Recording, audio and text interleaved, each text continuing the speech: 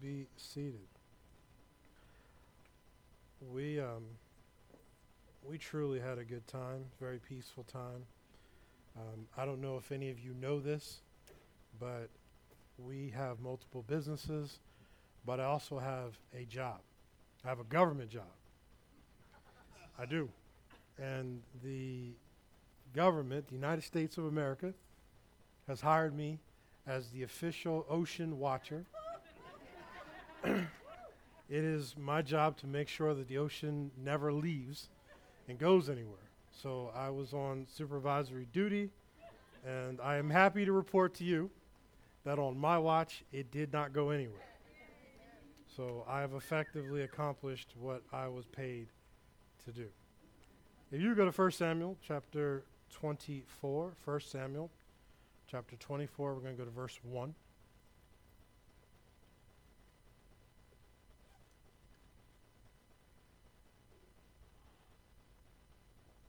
Just so you know, we are hiring for that job, so if you want to put in an application, I got some pull with the boss, let me know. And it came to pass when Saul was returned from following the Philistines that it was told him, saying, Behold, David is in the wilderness of En-gedi. Then Saul took 3,000 chosen men out of Israel and went to seek David and his men upon the rocks of the wild goats. And it came to the sheepcotes by the way, there was a cave. Saul went in to cover his feet. And David and his men remained in the sides of the cave. And the men of David said unto him, Behold, the day of which the Lord said unto thee, Behold, I will deliver thine enemy into thy hand, that thou mayest do to him as it shall seem good unto thee. Then David arose and cut off the skirt of Saul's robe privately. And it came to pass afterwards, David's heart smote him because he had cut off Saul's skirt. And he said unto his men, Lord forbid that I should do this thing unto my master, the Lord's anointed, to stretch forth my hand against him, seeing he is the anointed of the Lord. So David stayed his servants with these words, and suffered them not to rise against Saul. But Saul rose up out of the cave and went on his way. David also arose afterwards and went out of the cave and cried after Saul, saying, My lord the king. And when Saul looked behind him, David stooped with his face to the earth and bowed himself. And David said to Saul, Wherefore hearest thou men's words, saying, Behold, David seeketh thy hurt. Behold, this day thine eyes have seen how that the Lord has delivered thee today into my hand in the cave. And some bade me to kill thee. But my eye spared thee, and I said, I will not put forth my hand against my Lord, for he is the Lord's anointed. Moreover, my father, see the skirt of thy robe in my hand. For in that I cut off the skirt of thy robe and killed thee not. Know thou and see that there is neither evil nor transgression in my hand. And I have not sinned against thee, yet thou huntest my soul to take it. The Lord's judge between me and thee, the Lord's avenged me of thee, but my hand shall not be upon thee. As saith the proverb of the ancients, wickedness proceedeth from the wicked, but my hand shall not be upon thee. After whom is the king of Israel come out? After whom doest thou pursue? A dead dog after a flea? The Lord therefore judge, and judge between me and thee, and see, and plead my case, and deliver me out of thy hand. And it came to pass, when David had made an end of speaking these words unto Saul, that Saul said, In this thy voice, my son David. And Saul lifted up his voice and wept. And he said to David, Thou art more righteous than I, for thou hast rewarded me good, whereas I have rewarded thee evil. And thou hast shown this day that thou hast dealt well with me. For as much as when the Lord had delivered me into thy hand, thou killest me not. For if a man find his enemy, will he let him go well away? Wherefore the Lord reward thee good, for that thou hast done unto me this day. And now behold, I know well that thou shalt surely be king, and that the kingdom of Israel shall be established in thy hand. Look at somebody and tell them, somebody is sitting in your seat. Look at somebody else, tell them the same thing. Somebody is sitting in your seat.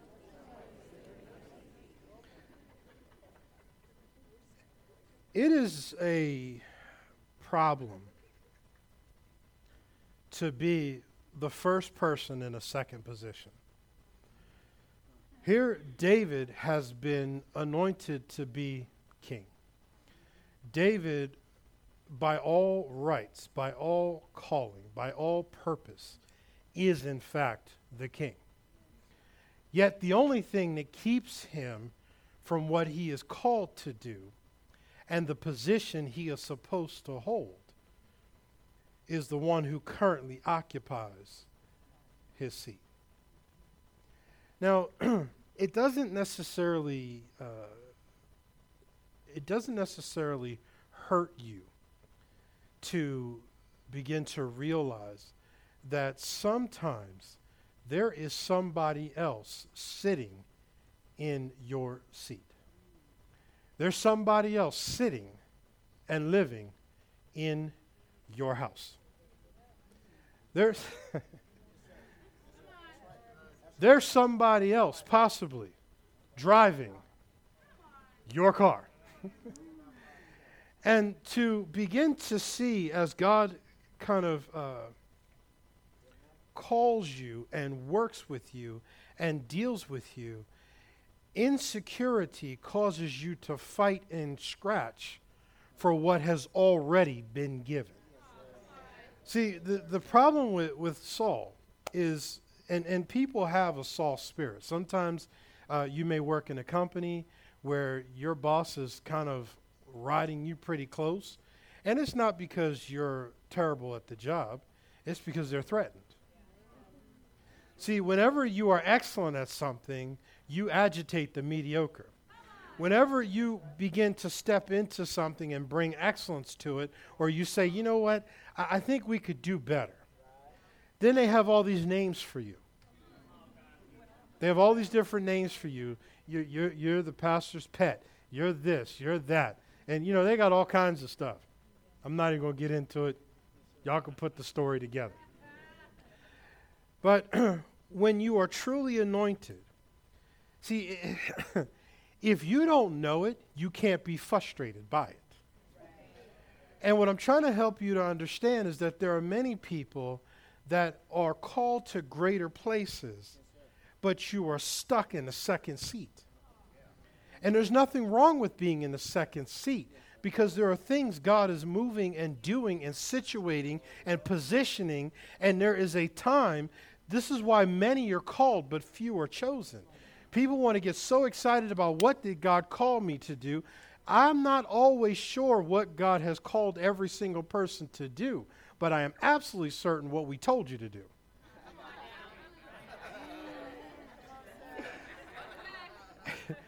And so what people begin to do is they think I can look to what I'm called to do and disregard what I was told to do. Well, the reality is you're in second seat. And as long as you're in second seat, anyone who's confident in their anointing knows that not only am I called to function in the first seat, but if I'm anointed to sit in the second seat and bring help to the first. So that when I get involved in the organization, when I get involved, success comes with me. I'm not hurt. I'm not disappointed. I'm not in a rush. Because if the anointing is on me, then I don't feel no type of way, because I trust in what God is doing, and I know that He is the one who will set up kings, tear down kings. He is the one that will move things into position, and I don't care how many Sauls are in my way. The reality is that when God is done, see, because the problem is that there are a lot of people who have the position but don't have the anointing. See, you ever heard the saying, it's all bark and no bite? Yeah. Well, or, you know, I remember, you know, there was a story a minister was telling. He said he was talking about homiletics and how to structure sermons, And, he was talking about the concepts of, he was driving up a hill back in the days of the CBs, and this truck came rolling past him. And so when the truck came flying past him, he's in a car. This is a full-blown semi. So he knows he's doing about 85, and this truck is just moving up a hill. So he gets on a CB, and he says, he's calling out to the truck, and he says, hey, he describes the truck, and he says, what are you doing? And the truck comes on, and he says, I'm doing about 8 and a nickel. And he says, how are you doing that? And he said, and he comes back on, he says, I don't have a load. In other words, I have a truck, but ain't nothing in it. And so the connection he was making is when you find people that'll articulate a sermon, and it looks, they'll be like, well, they went down from Jericho, and they should have never went down. Listen, to get there from Jericho, you have to go down. It is not a metaphorical thing. This is just geography. And we're going to make this a black cat, and the cat walked across the street, It's got a load. I mean, it looks like, but it doesn't. It's empty. You open the truck, there's nothing in it. And so beginning to realize where God really is, you have to know that if God is in it, I am not having to compete with anything, because some people can sit in the seat but ain't got the anointing. Some people can own the company, and it won't work until you own it. And what you can't understand, because you can't stay long enough, I ain't putting up with this. I'm not taking their stuff. They don't know who they dealing with. I'll just go, listen, what you didn't know was God put you there. He positions you in second seat after he called you to the first. But you can't stay because you got too many opinions. You got too many trust issues. You're raiding the supply cabinet, taking it home.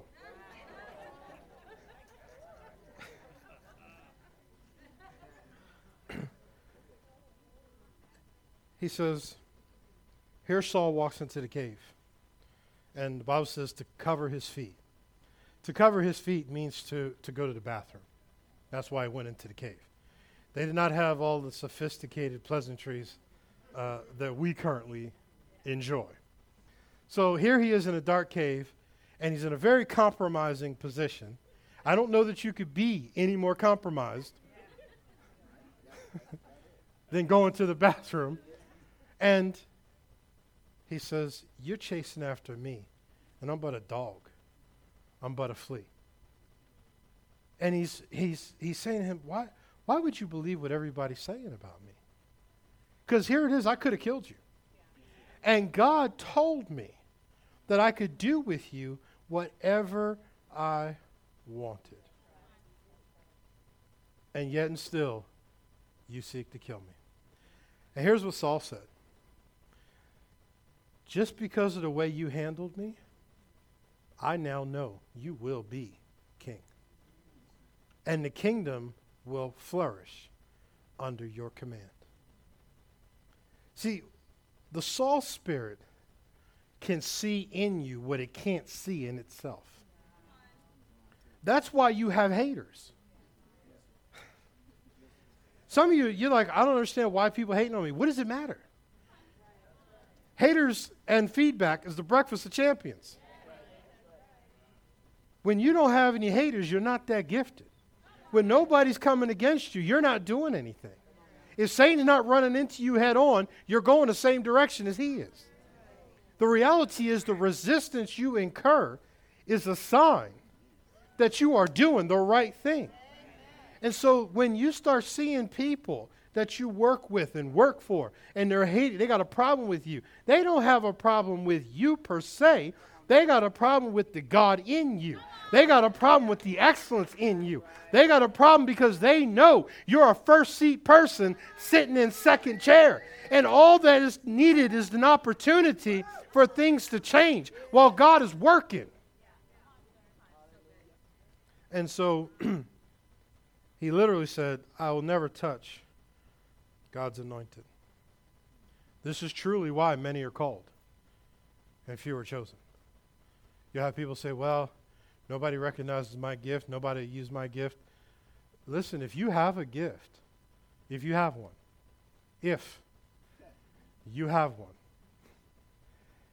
God is already working to position you where you need to be. God already knows exactly what it's going to take. He knows when.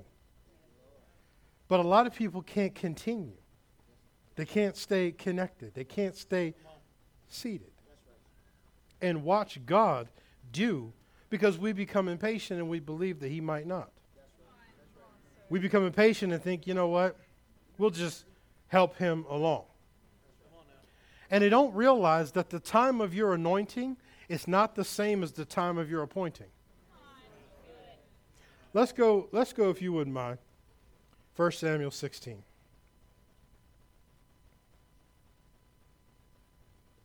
Because I'm telling you, there are so many people that have the company and don't have the anointing for it. And they're waiting for you. They're waiting for you. Whether you work there, whether you're looking to buy it. Are we okay? Yes. You sure? Yes. 1 Samuel 16, verse 1. And the Lord said unto Samuel, how long wilt thou mourn for Saul, seeing I have rejected him from reigning over Israel? Fill thy horn with oil and go, and I will send thee to Jesse the Bethlehemite, for I have provided me a king among his sons. God is done with Saul. You do understand how problematic and troublesome it is for God to openly come out and say, I'm done with him. God has already canceled and fired him. He's still holding the spot, but he's done. And God says, I have provided me a king, because they wanted a Saul. So he gave him a Saul. But Saul didn't do what God... And Samuel said, how can I go? Because if Saul hears it, he'll kill me. The Lord said, take a heifer with thee, and say, I come to sacrifice to the Lord. Call Jesse to the sacrifice. I will show thee what thou shalt do. And thou shalt anoint unto me him whom I name unto thee. Samuel did what the Lord spoke, came to Bethlehem, and the elders of the town trembled at his coming, and said, comest thou peaceably? I love that. You know, imagine walking in such an anointing that when people see you show up at their house, they want to know why you're here. They want to know, are you coming in peace? Or are you coming to deal with all my devilish behavior?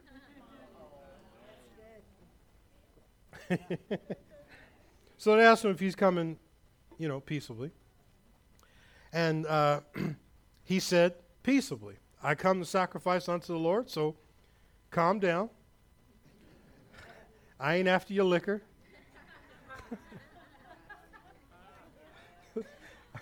I'm on assignment. Ain't nobody got time to deal with your craziness. Not today, anyway.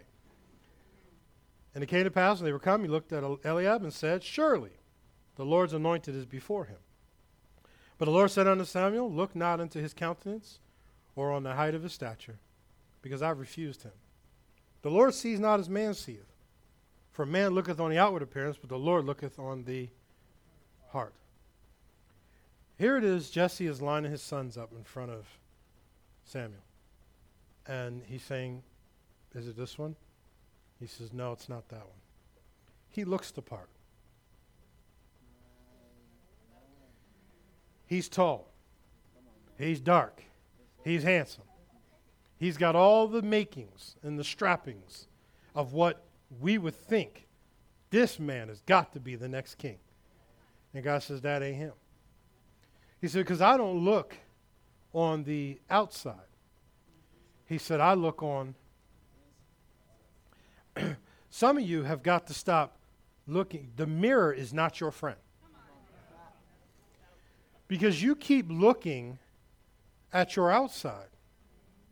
And you don't realize that God called you anyway. Well, I don't fit the mold. God called you anyway. Well, I don't know that I look the way I'm supposed to. God called you anyway. Well, I don't have the pedigree that other. God called you anyway. I don't have more degrees than a thermometer, and God called you anyway. I don't have, and God called you anyway. I don't have the money, and God called you anyway. Because you keep measuring yourself by your outward understandings, never having realized, God said, I don't even look at that. Because that's not even the main thing. Jesse called Abinadab and made him pass for Samuel. He said, neither has the Lord chosen this. Then Shammah passed by, and he said, neither has the Lord chosen this. Jesse made 7 of his sons to pass before Samuel. And Samuel said unto Jesse, the Lord has not chosen these. And Samuel said to Jesse, are here all thy children? And he said, there remaineth yet the youngest. And behold, he's over here keeping the sheep. While all the rest of these brothers are standing, desiring to be king, David is tending the sheep and getting the job done. David is working in the mailroom. David is working under 3 levels of management.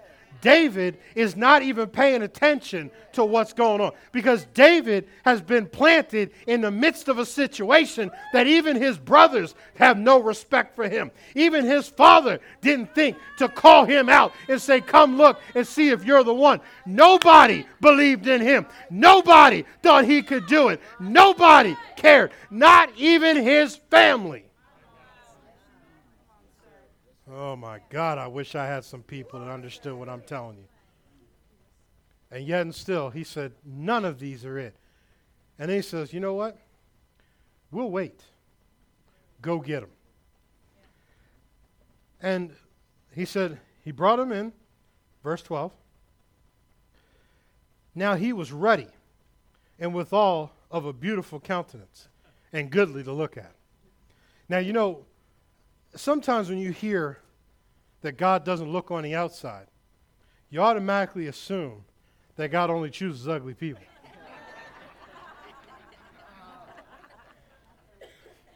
Am I the only one? But see, I've come to the realization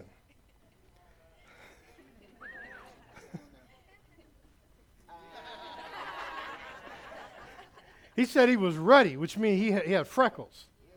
But he was good to look at. I ain't got no freckles. But he said, now this guy, this is the one. He says, a goodly to look to, and the Lord said, arise, anoint him, for this is he. Samuel took the horn of oil and anointed him in the midst of his brethren. And the Spirit of the Lord came upon David when? So Samuel rose up and went to Ramah. Do you realize this is 15 years prior to him actually receiving the crown?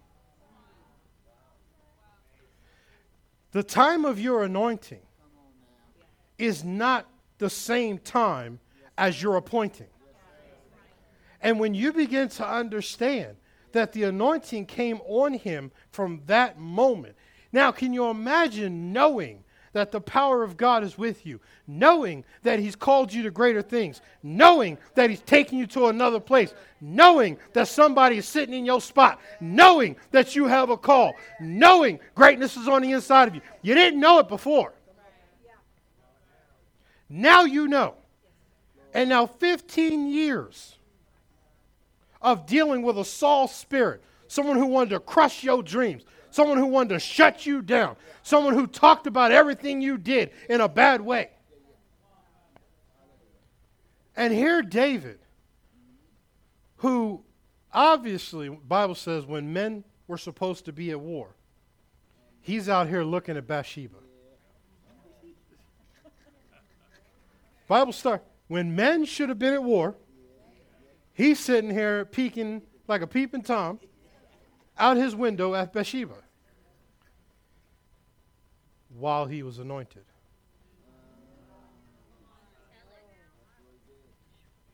Because, people say, oh, you can't be anointed the way you're acting. God surely has left you the way. Do you know what you did? Do you know the mistakes you've made? God has obviously left you. It said from that moment, the anointing was on his life. From that moment, the purpose of God was on his life. From that moment, Bathsheba, no Bathsheba. Making mistakes, not making mistakes.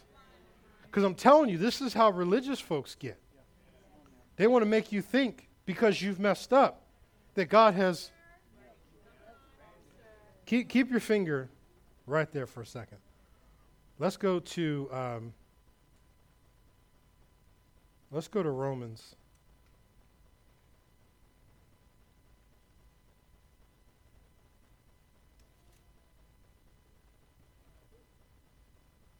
$11.29.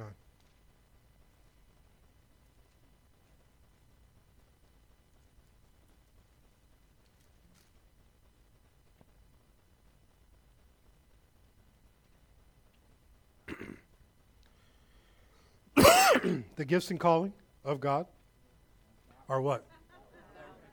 You know what that means? That means I don't care how you've messed up. When God put it on you, he'll never take it off you. When God called you, he's not taking it back. God doesn't change his mind. God doesn't look at you and go, oh, you missed it, so now I'm going to have to hit you over the head with a Tonka truck until you figure it out. I'm going to hit you with a mallet and play whack-a-mole. I remember Juanita Bynum told a story about her sister. And she told it publicly. She said that her sister was strung out. And her son, her sister's son, which would have been her nephew, was in the hospital, dying on a hospital bed. They were looking to get to the sister to tell her to come see him before he passed away. But she's estranged because she's strung out. They finally find her, and they tell her, your son is dying. You need to go to the hospital to see him. She goes to her mother's house. She gets cleaned up. She puts on clean clothes. She pulls it all together. She goes to the hospital. She climbs up underneath the bed that her son is laying in over top of her, and she began to command those spirits to leave his body. She began to command the sickness to come out of his body, and he was healed from that very moment, and he lived. And she was, all intents and purposes, a crackhead. Don't you let the world get you to think that you don't have the power because you messed up. It doesn't mean that you still can't command demons to move. It's not your power, it's God's ability. His gifts and callings are without repentance. He will never take it back. I'm anointed on Tuesday just like I'm anointed on Sunday. See, you have to begin to realize, because when you realize that, you're not moved by other people. I'm not threatened by so-and-so and so-and-so. They have a calling. They got a purpose. I got a calling. I got a purpose. The only thing I'm always trying to figure out is, how do we work together? How do I bring my supply while I recognize your supply? That would be like a bar of soap getting mad at the water. How dare you enter this shower? It's my shower. Son, you don't work without water.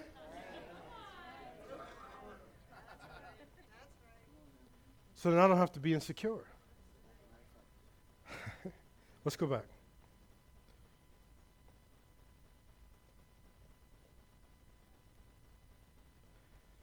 To verse 13. And Samuel, put it up there, y'all. 1 Samuel 16, verse 13. There you go. Then Samuel took the horn of oil and did what? In the midst of his brethren. And the Spirit of the Lord came upon David. When? From that day forward. See, when you begin to realize, go to 1 Samuel 15, verse 7.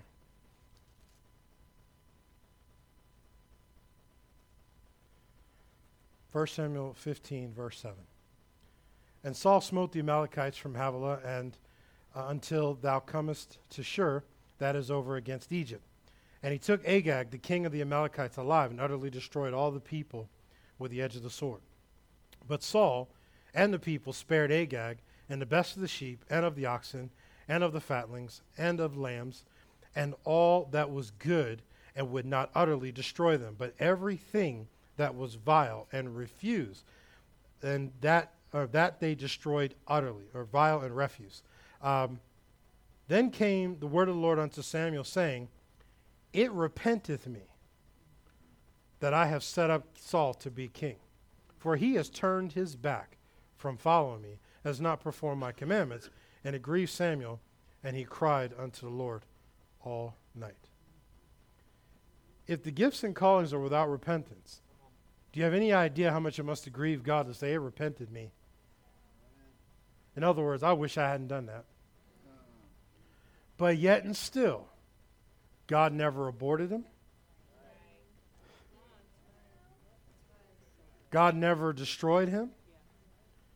God never moved him out the way. I've got David, you're out. That never happened. You got to understand the way the world thinks. Could you imagine if God had aborted Adam? I'm amazed at how people have seen and viewed things that are currently going on in the world. It's crazy to me. Absolutely crazy to me. How people see things and think and not be excited to see God as one. Oh, my goodness. It's a sad state of affairs to watch Christians fighting against each other. Listen, you believe what you want to believe. But here's what I can tell you. COVID started us down this road of fighting with each other. Mask, no mask. Vax, no vax. I don't care what you choose. You do you.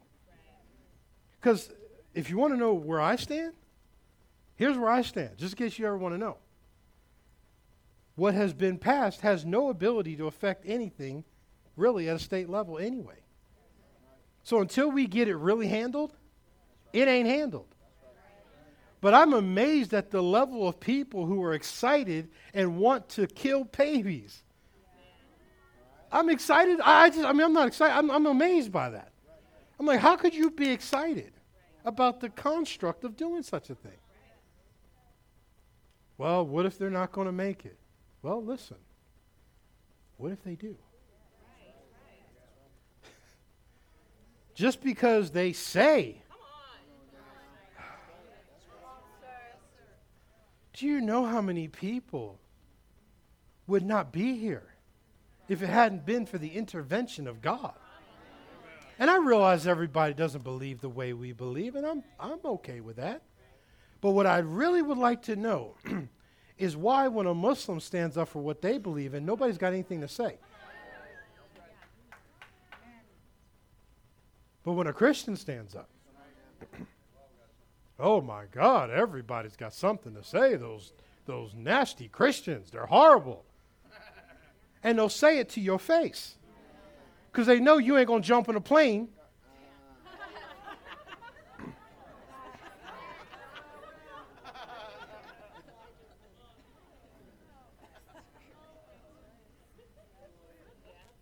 I said it, and I meant it. Verse 12. And when Samuel rose early to meet Saul in the morning, it was told Samuel, saying, Saul came to Carmel, and behold, he set him up a place, and has gone about and passed on, and gone down to Gilgal. Verse 13, and Samuel came to Saul. Saul said unto him, Blessed be thou of the Lord. I have performed the commandment of the Lord. Do you have any idea how deceived you got to be to do the exact opposite of what God told you to do? Yet the first thing out of your mouth, when you see the prophet, I did everything God told me to do. See, you up here playing. Look what he says. And Samuel said, What meaneth then this bleating of the sheep in my ears, and the lowing of the oxen which I hear? In other words, if you did everything God told you to do, why do I hear sheep in the background? Saul said, They have brought them, they have brought them, they have brought them. Go back to verse 12.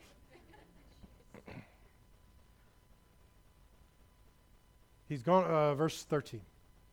And Samuel came to Saul, and Saul said unto him, Blessed be thou of the Lord.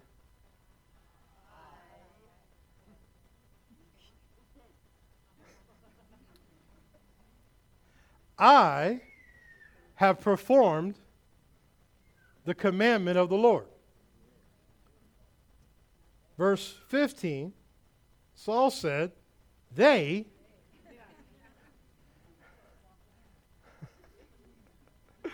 so much for I. They have brought them from the Amalekites, for the people spared the best of the sheep and of the oxen to sacrifice unto the Lord thy God, and the rest we have utterly destroyed. Then Samuel said to Saul, Stay, and I will tell thee what the Lord has said to me this night. And he said unto him, Say on. It's amazing how say on is an invitation to hear the rest. In other words, I've been in meetings with people and they come tell me their stuff. Oh, Pastor, this is what I'm going to do. I'm going to do this and do that. And then they'll say, What do you think? Nothing. You haven't asked me to say on. You came in and said it. So if you like it, I love it. And then when it all blows up, Pastor, how come you didn't tell me? He said to him, There's some things that I need to say to you. Why didn't he just come around and say it? Because there's no invitation. He thinks he did it all. And Samuel said, When thou was little in thine own sight, was that not made the head of the tribes of Israel? And the Lord did what? When you was little in your own sight. Notice Saul, the root of Saul's problem is Saul began to think it was I. And the moment you start thinking it was you, then you are no different than the brothers lined up where he said, I've rejected them because they look the part, but there's no substance in them. They appear to be a certain way, but the reality is there's nothing in there. They have the outsides, but they don't have none of the inside. And he said, when you was little in your own sight. Then he says, was thou not made the head of the tribes of Israel? Lord anointed thee the king over Israel. And the Lord sent thee on a journey and said, Go and utterly destroy and fight against them until they be what? Wherefore, then didst thou not obey the voice of the Lord, but didst fly upon the spoil, and didst evil in the sight of the Lord? And Saul said unto Samuel, Yea, I have obeyed the voice of the Lord. We still trying to do this? And have gone the way which the Lord sent me, and have brought Agag, the king of Amalek, and have utterly destroyed the Amalekites. But the people took up the spoil, sheep and oxen, and the chief of the things which should have been utterly destroyed, to sacrifice unto the Lord thy God in Gilgal. It is a brilliant worldly maneuver to say, I captured the king, and we kept the best, not because we wanted it, but because we're going to donate it to God.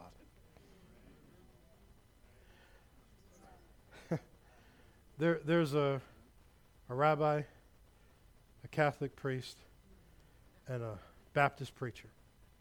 They're all playing golf. And they reach the seventh hole, and they see a bag full of money. And so they go to grab the bag, they open it, and there's a boatload of money in there. And so the Baptist preacher says, here's what we should do. Let's draw a circle. We'll stand in the middle of the circle. We'll throw all the money up in the air. Whatever lands on the inside of the circle, we'll give to God. Whatever lands on the outside of the circle, we'll split it up amongst our churches. So the rabbi comes, and he says, no. He says, let's throw it up in the air. He says, but whatever lands inside or outside, we'll give to God. Whatever lands inside, we will keep. The Catholic priest comes up and says, listen, let's do this. Let's just throw it up in the air. And he says, and whatever God wants, he'll keep. People can justify anything by giving it a spiritual definition. God said to kill everything. See, the king wanted to parade. See, it's the honor of kings to parade another king in front of your people. See, when Saul returned back and said, look, I captured the king, he got to parade that king in front of his people and say, look how great I am. That's why he kept the king. Keeping the best, that's what the people wanted to do. But he was the king. He was responsible for the assignment. So he kept Agag, right? Okay, let's go to Esther 3:1. Actually, I'm sorry. Verse 22, 23, and then we'll go to Esther 3:1. I'm sorry.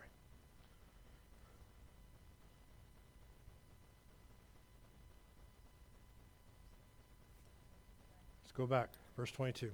I think we're at 21. Let's go to 22. There you go. And Saul's... that ain't it, y'all. Samuel 15, 1 Samuel 15, verse 23. Or 22. There you go. And Samuel said, hath the Lord as great delight in burnt offerings and sacrifices as in obeying the voice of the Lord? Behold, to obey is better, and to hearken, to listen, than the fat of rams. In other words, you can't give your way out of obedience. You can't do things that are outside of what God's asked you to do and then try to say, well, I did it so I could give this to God. So I took a job on Sunday so I don't go to church anymore, but I can tithe more.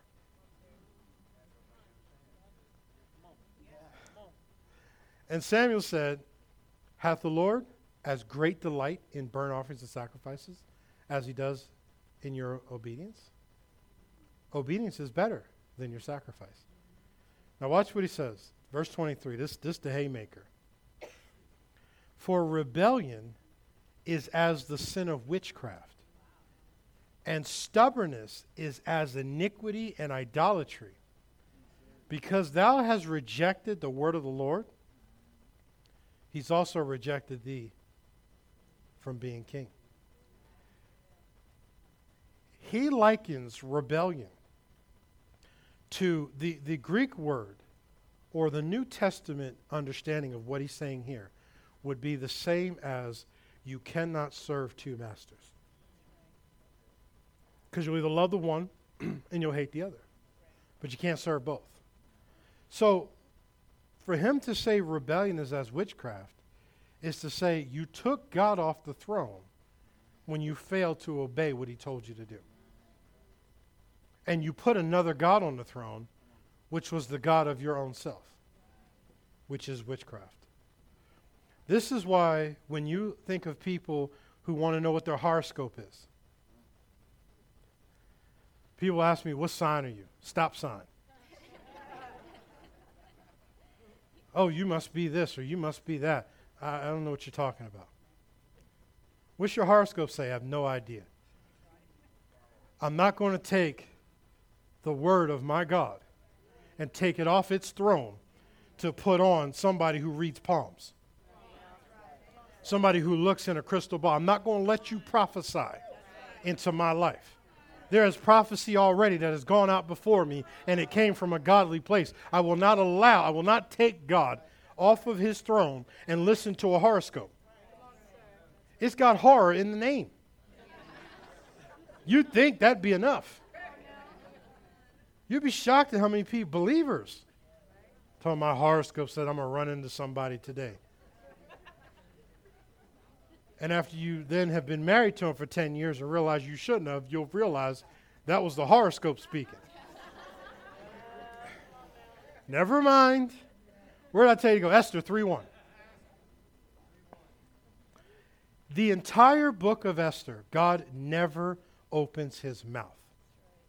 From beginning to the end, he never speaks. Listen to me. God is completely silent in the entire book of Esther. God does not say a word at all. With these things did King Ahasuerus promote Haman, the son of Hammedatha, the what?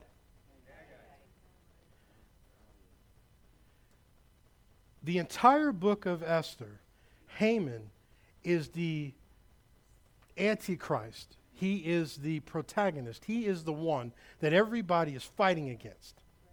The antagonist, rather, not the protagonist, the antagonist. They're fighting against Haman because Haman's trying to destroy the Jews. Why do you think Haman's trying to destroy the Jews? Because he's a descendant of Agag. Why do you think God told Saul to kill them all? God has nothing to say. He has not a word to say. I told you to kill them all. If you'd have killed them all, this would have never happened. And what I'm trying to get you to understand, I've taken a long road to get to this place. You have no idea why God put an anointing on you. Saul never saw it. There are things that you're supposed to deal with today that are going to affect your grandchildren, your future generations. A righteous man leaves an inheritance to his children's children. There are demons and battles that you are fighting right now, and you have no clue that God anointed you today for what is coming down the pike. There are things you're going to change in your family. There's DNA you're going to rewrite in your family. And could you imagine one man's obedience would have set things in course, and his disobedience, his inability to know that I'm called to greater things, that I'm anointed for such a time as this, that there are things that God will put on my heart. I'm not perfect. I'm not great. I'm nobody. But he chose me anyway. And I don't know if his picker is wrong, but if it is, it'd be the first.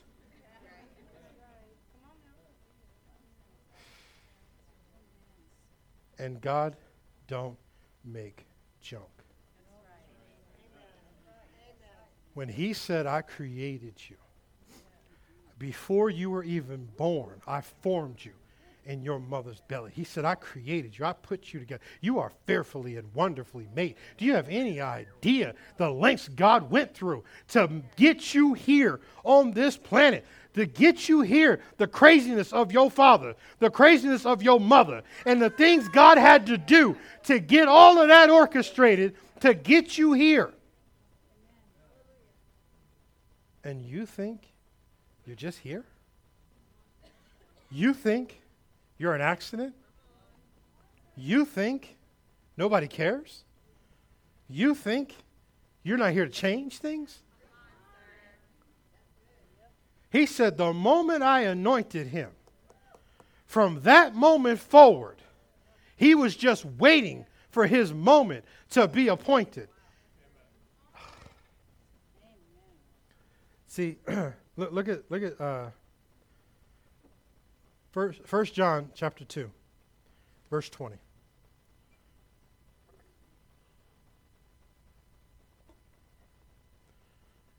We're about to slide into home base here in just a minute.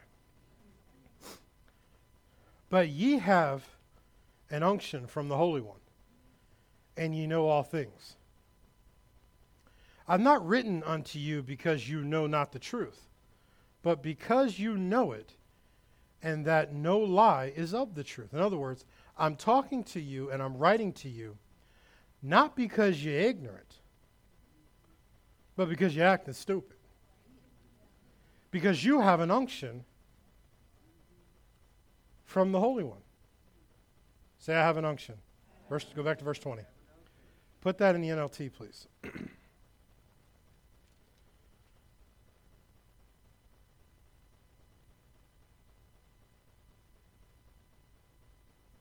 For the Holy One has given you what? Put it in the NIV, please.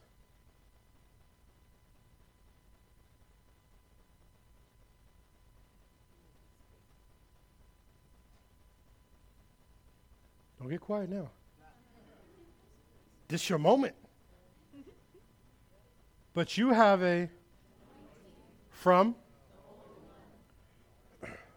See, every one of us has an anointing.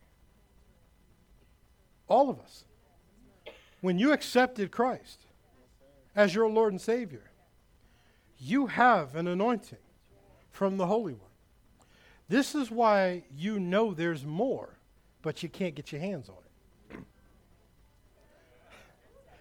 This is why you know there's better, but it just seems like,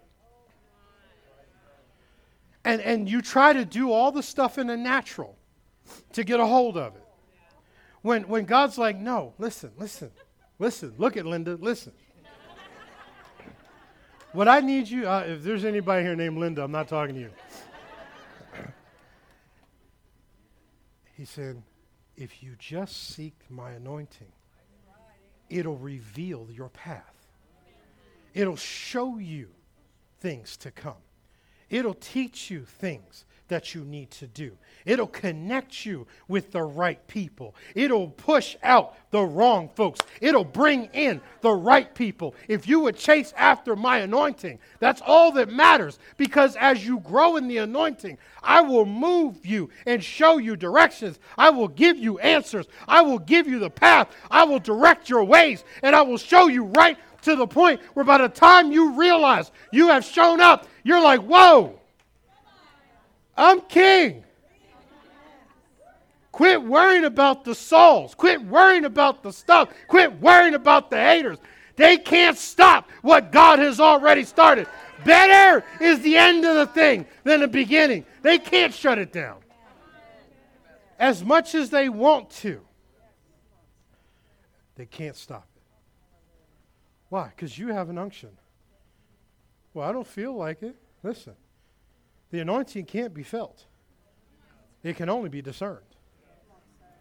See, if the anointing could be felt, when Samson rested his head in the lap of Delilah, and he's talking to her, and she's asking him, tell me what the source of your great power is.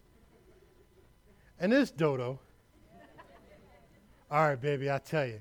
No, I'm not telling you. I don't trust you like that. I just met you. No, so he tells her. When he wakes up, she's cut his hair.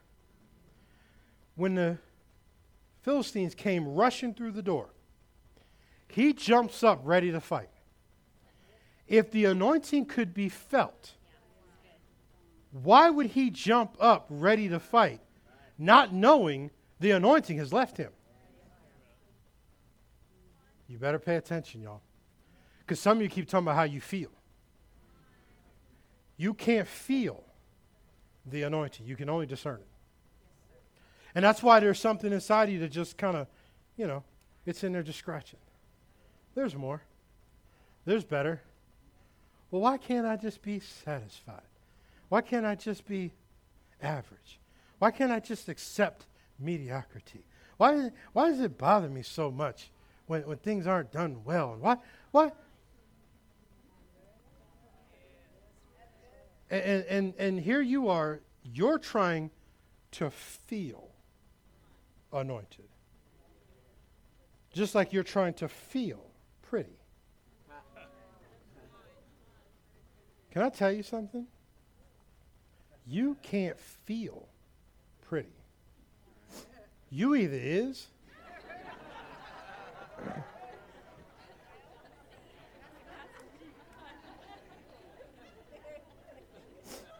You could think of the most beautiful woman that you have ever laid your eyes upon. You could think of the most handsome man you have ever laid your eyes upon. And I guarantee you there is somebody somewhere who is absolutely sick of their crap. Trust. So when you try to gauge what God is doing by how you feel, you have missed the fact that He is the source. See, there's 4 things. When David was anointed to be king, the word used for anointing or to anoint him represents 4 things in that moment. The first one is Psalm 75:6. And I'm rapping right here because this is where all that we came to get. Look at this. In the King James, please. For promotion come neither from the nor the but from where? Listen. I don't care how you feel about yourself. The first thing about the anointing is you don't get it from nowhere else but God. Amen. He is the source. He's the progenitor of it. He is the originator of it. I don't care what your opinion of me is. I don't care. You didn't call me. He did. Now, if I could be honest with y'all for a transparent moment, I wish he'd call somebody else. Y'all ain't easy. But the reality is that I'm not only obedient, but I'm willing. See, when you begin to realize whatever God has put in your way, in your path, inside of you, you just got to be willing and obedient and forget about what other people say. Because they didn't give it to you, so they can't take it from you. Some people are so afraid to allow people to not like you. Here, let's do this. I don't like you. Now I'm your first. Now you ain't got nowhere to go but up from here. I love you. I do. Absolutely love you. But whether somebody likes you or not does not change. The promotion does not come from east or west or south. It comes from because God is the judge. He putteth down and he setteth up. I don't care if somebody's sitting in your seat.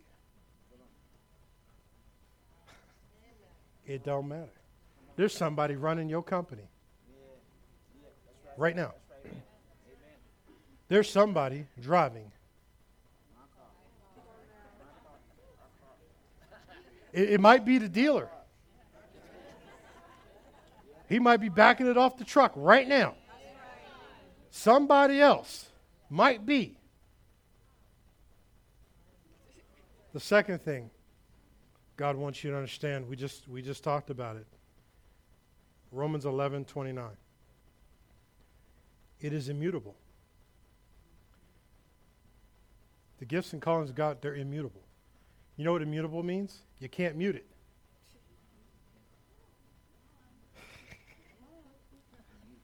That's what immutable means. It means it's not mutable. You can't stop it. You can't shut it down. Your mistakes don't disqualify. Your inabilities. Well, Pastor, I'm just not, I've done some stupid stuff. Haven't we all? If anybody tries to tell you that they haven't done stupid stuff, and I mean really stupid stuff. I ain't talking about that stuff y'all practice and give your practice testimony. You know what I'm talking about when the camera's on? When I was young, I just made some dumb. I'm not talking about the one I'm talking about the stuff you hope nobody. It's immutable. The gifts and calls are without repentance. He'll never take it back. Ever. Ever. He's called you to greatness, so be it. He's called you to greatness, so do it. He's called you to greatness, so exist in the place where he called you to be. Because the one thing is for sure, nobody can do me like me. Nobody can be me like me. I'm an original. God broke the mold. He put a fingerprint on me that only I have. Do you have any idea how unique you are? And it was purposeful. You over here selling yourself short. Speaking stuff over yourself, your self-talk. I'm just not that smart. I wish I was. Wish I was smart like so-and-so. I don't wish I was smart like nobody but God. And with the Holy Ghost on the inside of me, I got the hotline. I got the bat phone. Whatever I don't know, he knows. The third thing, 2 Corinthians chapter 4, verse 7.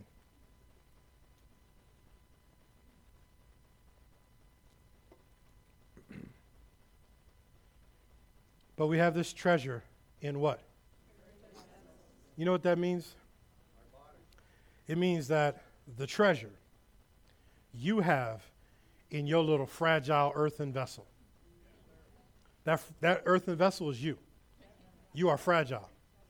You are a cracked pot. You shouldn't hold water for nothing. But you do.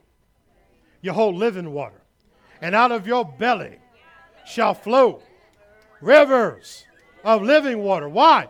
So that the excellency of the power may be of and not.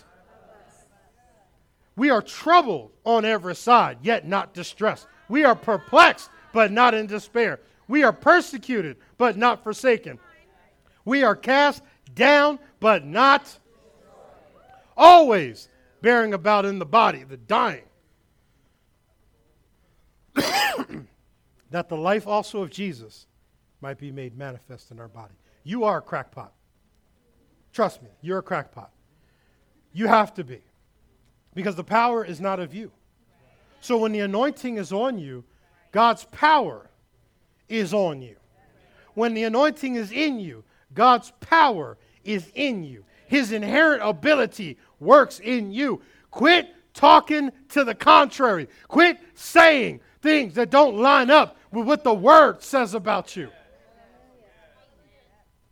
Because the moment He anointed you is the moment He gave you the power. And if the power is working in you, then now it's time to allow that to chart the course. I can't tell you to be tomorrow. You got good ears. You know what God's telling you. A lot of people think, well, if I'm anointed and appointed, I'm supposed to go out there tomorrow and do. No, you're not. You ain't ready. You know you're still struggling. Your struggle don't disqualify you from the anointing, but it can disqualify you from ministry. Are you? The fourth thing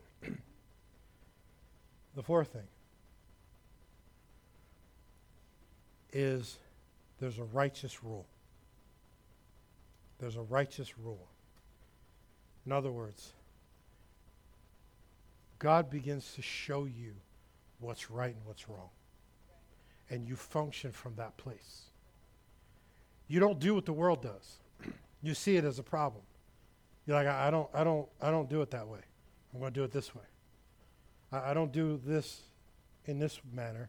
I'm going to do it that way. And when you begin to, you begin to understand that it's not you, it's God in you. Look at 1 Samuel 18.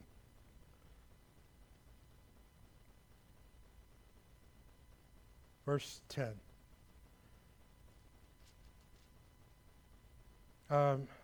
18 verse 7. Yeah, let's start there. And the women answered one another as they played and said, see, they play too much.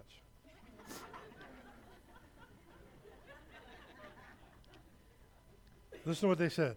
Saul hath slain his thousands, and David his 10,000s. See, they play too much. And Saul was very wroth, and the saying displeased him. And he said, they have ascribed unto David 10,000s, and to me they have ascribed but thousands. And what can he have more but the kingdom? See, and Saul eyed David from that day and forward. You ever been in a meeting at work and you did something and the supervisor or the leader calls it out and says how good of a job you did? And then everybody starts eyeing you from that day forward? So you become marked by your excellence. You become marked by the anointing you refuse to acknowledge. So then, look what happens. And it came to pass on the morrow that evil spirit from God, this is not God the Father, came upon Saul, and he prophesied in the midst of the house. And David played with his hands as at other times. So here Saul is being harassed. David is playing his instruments. He's on praise and worship team. Getting relief for Saul so that Saul can prophesy. And there was a javelin in Saul's hand. And Saul cast the javelin, for he said, I will smite David even to the wall with it. And David avoided out of his presence twice. Can you imagine? You imagine somebody sitting up here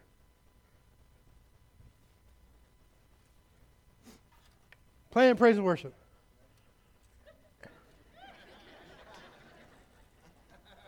Just getting it. And the leader jumps up and throws a javelin at him. They're like this.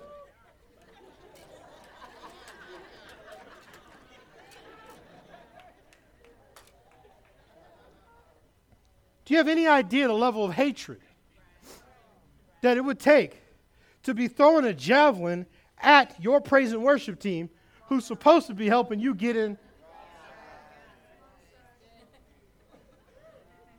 And Saul was afraid of David because the Lord was. You better learn that haters are the breakfast of champions. If God got your back, you can do what you do. And haters will throw javelins at you, and they'll all miss. Haters will talk bad about you. It'll all fall on a sword. Haters will have problems with you, but it will not work. Because when you're trusting, not in you, but in the God who called you, in the God who anointed you, no weapon.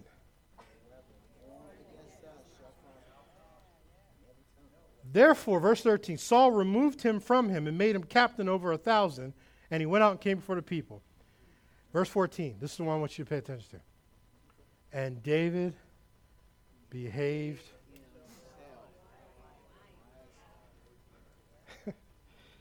Notice, he says, David behaved himself wisely in all his ways, and the Lord was. Wherefore, when Saul saw that he behaved himself wisely, he was afraid of him. Notice the answer to your haters is godly wisdom, which you will never seek if you're struggling thinking you're appointed and anointed. You'll never seek after God if you don't think you're anointed. You'll never ask him for his wisdom if you don't believe you're really anointed. See, The reason why you keep getting hit by the spears, because you ain't behaving yourself wisely. Wisdom is the principal thing. Wisdom will tell you, I'm not going to hang around so-and-so. I'm not going to be around this situation. I'm not going to deal with this. I'm not going to put this person in my life. I'm not going to allow this one. Wisdom will then tell you, it's time to buy this company. I watch so-and-so, they're struggling. They're struggling. Why? Because they're in the seat, but they got no anointing. They're just in my seat. I can't be mad at them, they're not making it. They're in my seat. So all I need you to do is, excuse me, you ready to get out of my seat now? Oh, sorry, okay. I'll wait. Because the Lord's working on me. And he's getting me to the place that when I take the seat, I am now appointed. And when I'm appointed, my anointing has already went before me. It has already made crooked roads straight. It has already got it done. It has already made it happen. It has already moved on my behalf. So now, when I step into the things God has called me to do, it's not complicated. So many people are struggling because they're on the fringes. They're not behaving themselves wisely. Well, I just feel like, things are not really going forward. I'm not progressing. You ain't in. You have an anointing, but you won't use it. The saying is that a man who won't read has no advantage over a man who can't read. The fact that you have an anointing and won't use it. There's opportunities to serve. You won't serve. You came this far. But you feel on the inside, you're called to deeper things, but you won't go deeper. I got things to do. My kids got stuff. We got things, we're busy.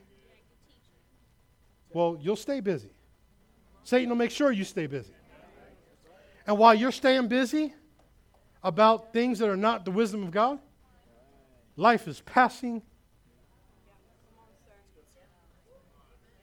And you'll blink and wonder, how did I get here?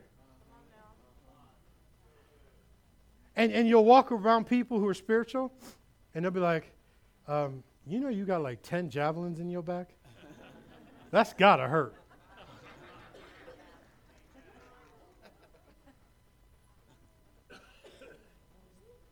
There are people sitting in your house right now. Right now. They might be builders. They might be contractors. They might be a person, but they're sitting in your stuff. When are you going to go get it? When are you going to realize that it's working? It's working.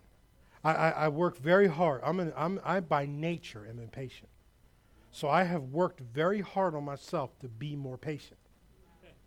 Notice what I didn't say. I didn't pray for patience.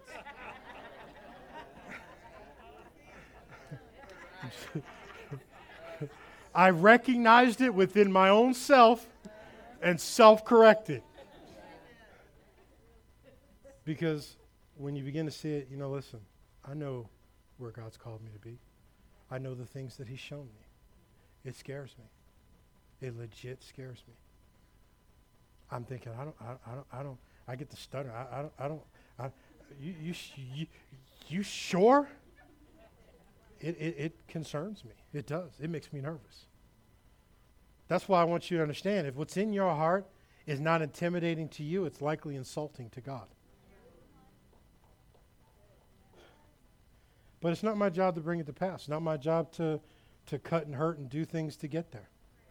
My job is to let God move. That's why David came out and said, why are you chasing after me? I'm a flea. I'm a nobody. If I wanted to kill you, I would have. You're going to handle your own self. I'm just going to sit here, ride this number 2 spot until my opportunity comes. When my opportunity comes, I'll know. When a crown comes to me, I'll know. You begin to see how God, that's why he said David is a man after my own heart. David's not somebody that's going to force. He's going to let it happen. David's going to be merciful. He was merciful to Saul because I'm telling you, when you learn how to work under somebody, God will send you people that know how to work under you. I pray that God sends you people that act like you act.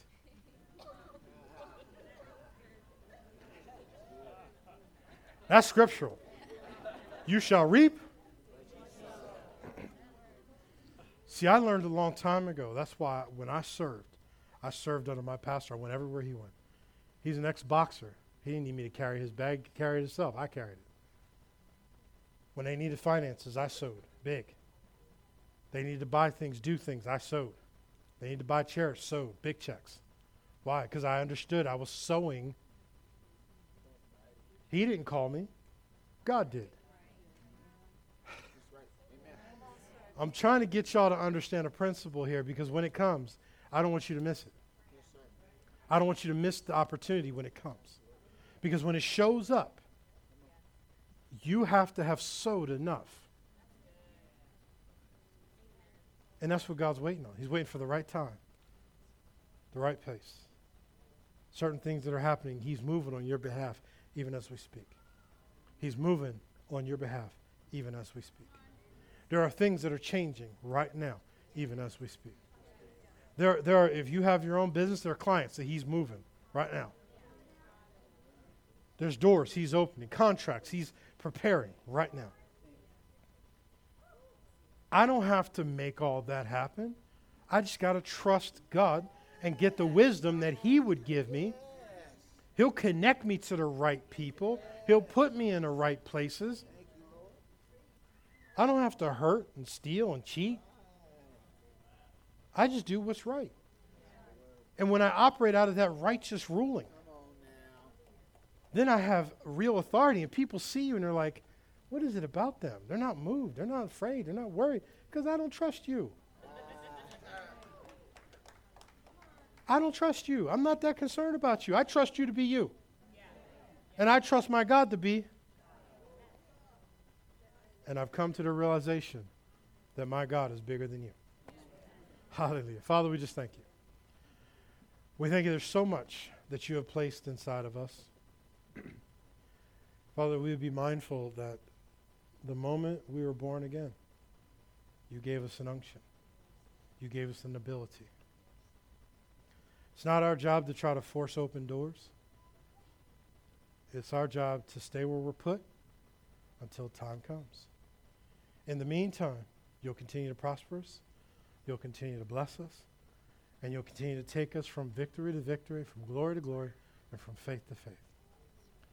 That we understand there's no way you can fail. There's no possible way that the end will not be better. You have called it to be so. Your word has said it. And you've led us to know we are in seasons. And we thank you for the season we're in. We know it's not a destination, it's the journey. Because when we get it, we're going to realize it wasn't all we thought it was going to be. Because it's never about arriving. It's always about journeying. Father, we thank you for all that you're doing in our midst.